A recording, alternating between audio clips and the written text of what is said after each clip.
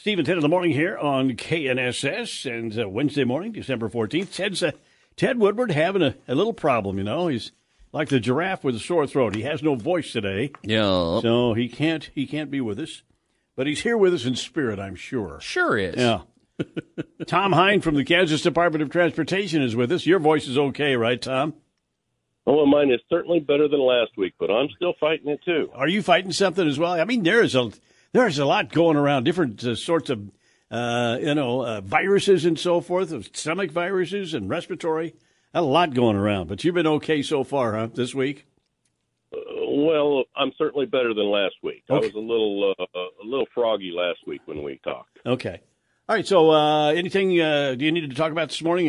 Of course, the reminding folks about the North Junction, as always, right? That's right. That's right. We have a closure today, but it's just a lane closure, so that won't be a major impact.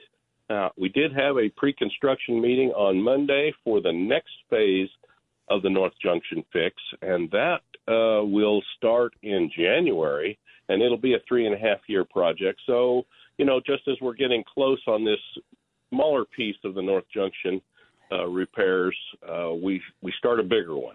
Can you define that a little bit for us, or what that will entail? Yeah, that's going to give us a direct connection from northbound traffic on I-235 to the eastbound leg of K-96. Okay. So they're no longer going to share lanes with southbound 135, so that'll be a direct access. And we'll have some new ramps at that interchange of I-135 and K-96 going east. Those are kind of bad designs for the amount of traffic that we have now. So those will be improved with a flyover. Doing a story this morning about money available to throughout the state, about $40 million or something to work on bridges. And how many bridges did they say? 19? Was it 1,900 or 19,000 bridges in Kansas? There are a lot of them, yeah. And most of them are under county or city jurisdiction. So KDOT has a program to help spread that federal money out to those local entities to take care of those bridges. But, we've got a long list of bridges, and a lot of them are not in the greatest shape, especially for the agriculture.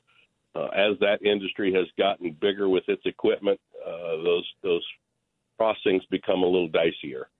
Yeah, some of those bridges have been built years and years ago. And what they're made out of, the concrete and so forth, just over the years will deteriorate, right? That's correct, especially as we de-ice them in the winter. We're putting salt or salt brine down on them, and that deteriorates the concrete as well as that reinforcing bar inside. Tom, I'm knocking on wood. We've had some pretty good weather so far this fall, but, at some point we're going to have to get the trucks out. But have you all ready for that? You got the trucks at least lined up with all the what do you use, salt, and that have you got a good pile of salt ready to go? We've got all our supplies in, and we are ready for it. We have been out a time or two as we've had that freezing fog and some of that morning frost on bridges, and we'll go out and treat those as needed pretty early in the morning, probably about the time you drive into work. Okay. Say, listen, we did a story the other day, and it was about something annexing out west or something. I think it was a business story, and it talked about the loop way out west of Wichita that has been, I guess, talked about for years as a take the next step after 235. Then there would be a 335 or something like that. It'll be an extension of K254 is the way we have it designed. It's called the Northwest Bypass in Wichita. Yeah. And we've done a little bit of property acquisition for that, but there's a lot of right-of-way to purchase, and we don't at this time have construction dollars planned for it. But, no. It's all designed and ready, and there's a footprint to look at. Eventually I think it'll happen. It's going to be that one's a long time in the future, though. It sounds to me like. As best I can tell right now, yes. Yes. Right. We are slowly advancing on it, and but eventually, the sprawl will get there. All right. Hey, I don't know if you heard our story about the Battle of the Badges, which is a blood donation drive that's done every year between the local first responders competing and so forth. It's a good-natured thing to do, and I'm just curious. I mean, are you a person who donates blood? I don't want to put you on the spot, but if you don't, that's fine. But I know most people don't.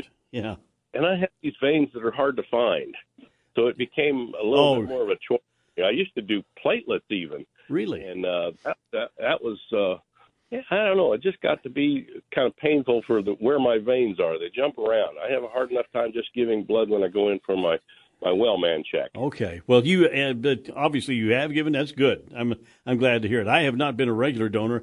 I have donated in the past. My son several years ago was injured and needed transfusions, and we had just family members who were tapped for blood at that time.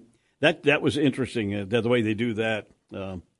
My wife, bless her heart, she's kind of like you. They were hard to find in a vein, but she says, "That's my boy. Keep looking." You know how that goes. I've gone back home with patches on both arms from where they tried to look on one arm and then switched to the other and finally found it. Well, good for you, Tom. That's neat. We did when I was doing I did a television show for several years, just a little weekend show, and we did a segment on blood donations one time, and part of it was of the interview that I did is I hopped up there in the lounge and gave blood and let them video the whole process. I think I faked some crying and whatnot. They used to give either cookies. Before that, they gave Sloppy Joes. Did you ever get Sloppy Joes? Yeah, Sloppy Joes and juice, and they try to make sure you're back on your feet. Yeah, they make sure you're good to go. You're right. And it was Sloppy Joes. I just remember they were delicious. And I think I set the record for Sloppy Joes for one donation. I think it was like 11 or so that I got. But we encourage. Hey, that's good to know. I'm glad to hear that. Thank you for doing that, for donating blood. There are people out there that have donated by the gallon over the years. And they've got their pins, and they're pretty proud of that. They should be. All right. Battle of the Badges going on. Tom, thank you, sir. Tom Hine from the Kansas Department of Transportation. We try to join Tom every week about this time, talk about what's going on the highways and the bridges around Sedgwick County. And it's always interesting to talk to Tom. Let's see, what time is it? 7:40 here with Steve and Ted here on KNSS. By the way, we've got something coming up tomorrow night at Boulevard Theater in Town West. A showing of Avatar, The Way of the Water, a brand new film coming out. That's on Thursday night. And right now we have one more 4-pack to give away. Yes. And if you'd like to go, give us a call at 869-1330 to go see Avatar, The Way of the Water, Thursday. That's tomorrow night at 7 at Boulevard Theater at Town West. You could be our guest, the guest of Steve and Ted in the morning here on KNSS. That's right. Coming up, we got the Wichita Business Journal update. Sedgwick County home sales slumping. That story and more coming up. Steve and Ted in the morning here on KNSS.